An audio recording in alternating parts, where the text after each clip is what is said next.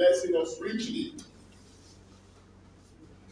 The first reading, the first sentence there, as a Lord from offer to build us strong.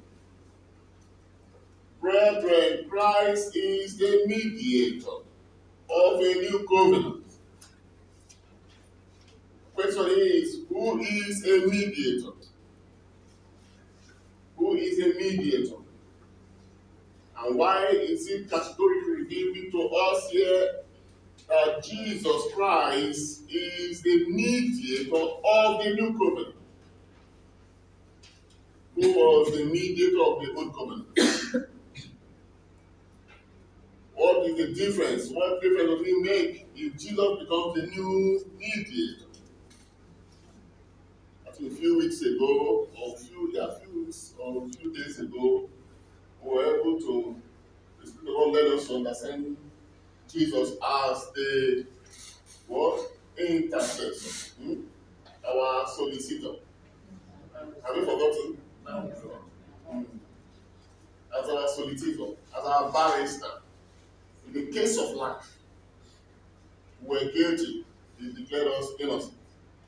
We're sinners, he made us saints. We're unworthy, he made us worthy. Shall we be amen? Amen. Now again, the journey of life, he has stood for us as our mediator. That means that we need him. He's the one who mediates for us between humanity and divinity.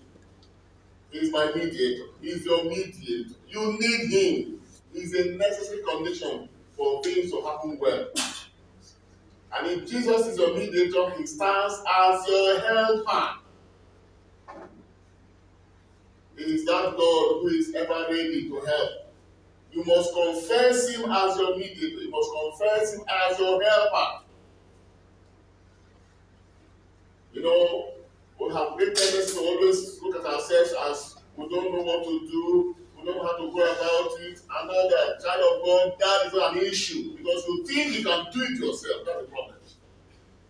The moment you begin to understand that, yes, I am incapacitated and I need help, then you will come to Jesus and confess him as your mediator. Without him, the New Testament blessings cannot be yours.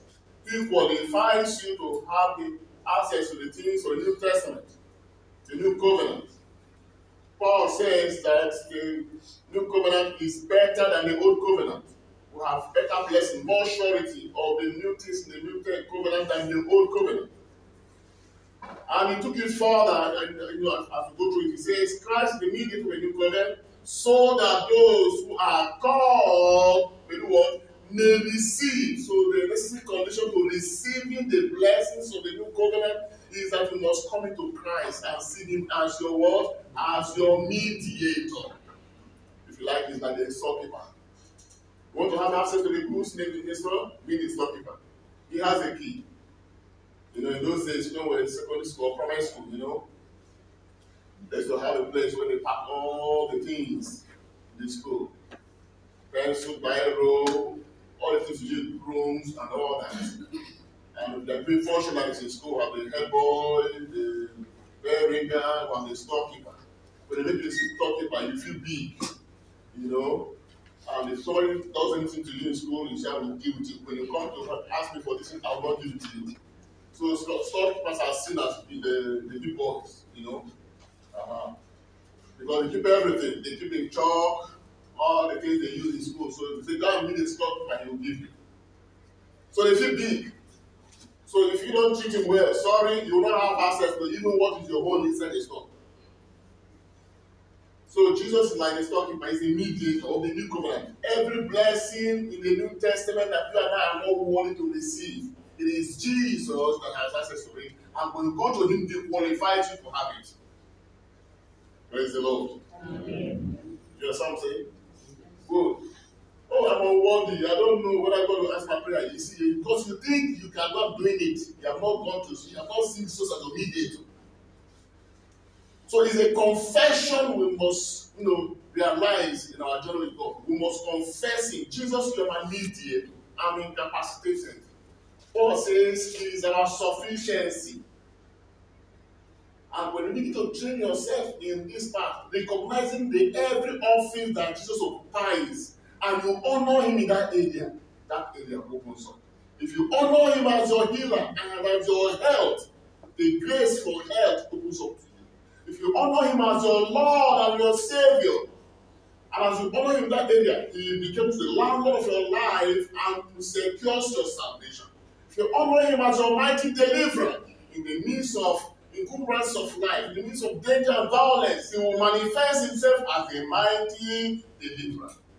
If you see him as a mediator, he will stand for you. He will mediate for you. He will speak for you.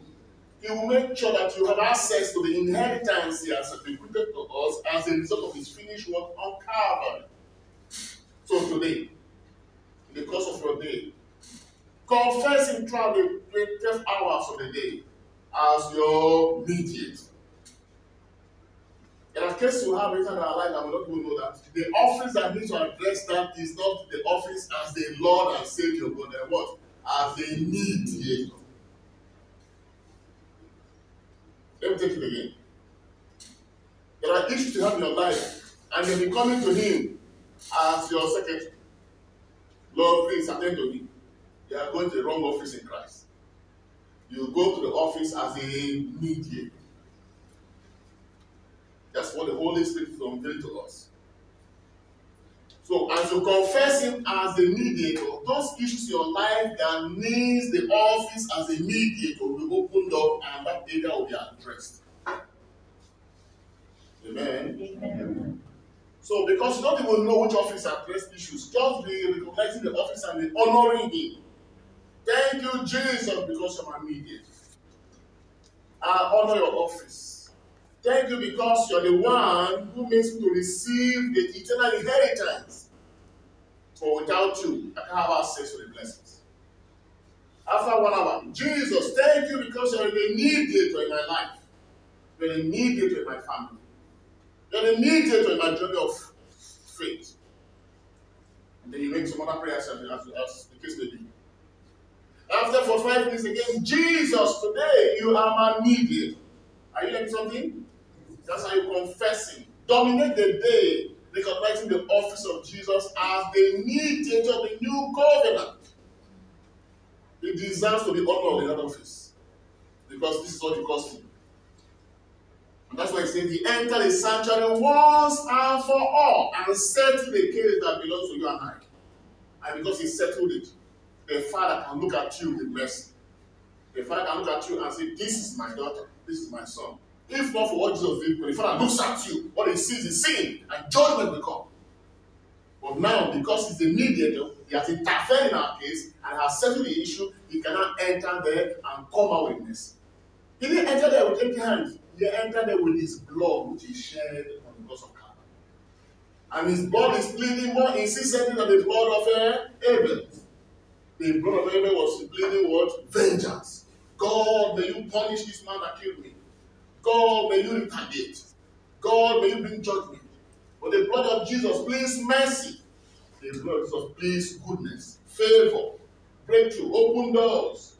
So, child of God, today the Holy Spirit has laid in your heart to worship Jesus and to adore him throughout the course of this day as your mediator. Articulate the things in your life you feel that Jesus needs to address and go to his office as a mediator. Let him mediate for you. As a people of God here, may he mediate for us. Amen. Everything that pertains to us, both spiritually and physically, may his office as a mediator be opened unto us in the name of Jesus Christ. Amen.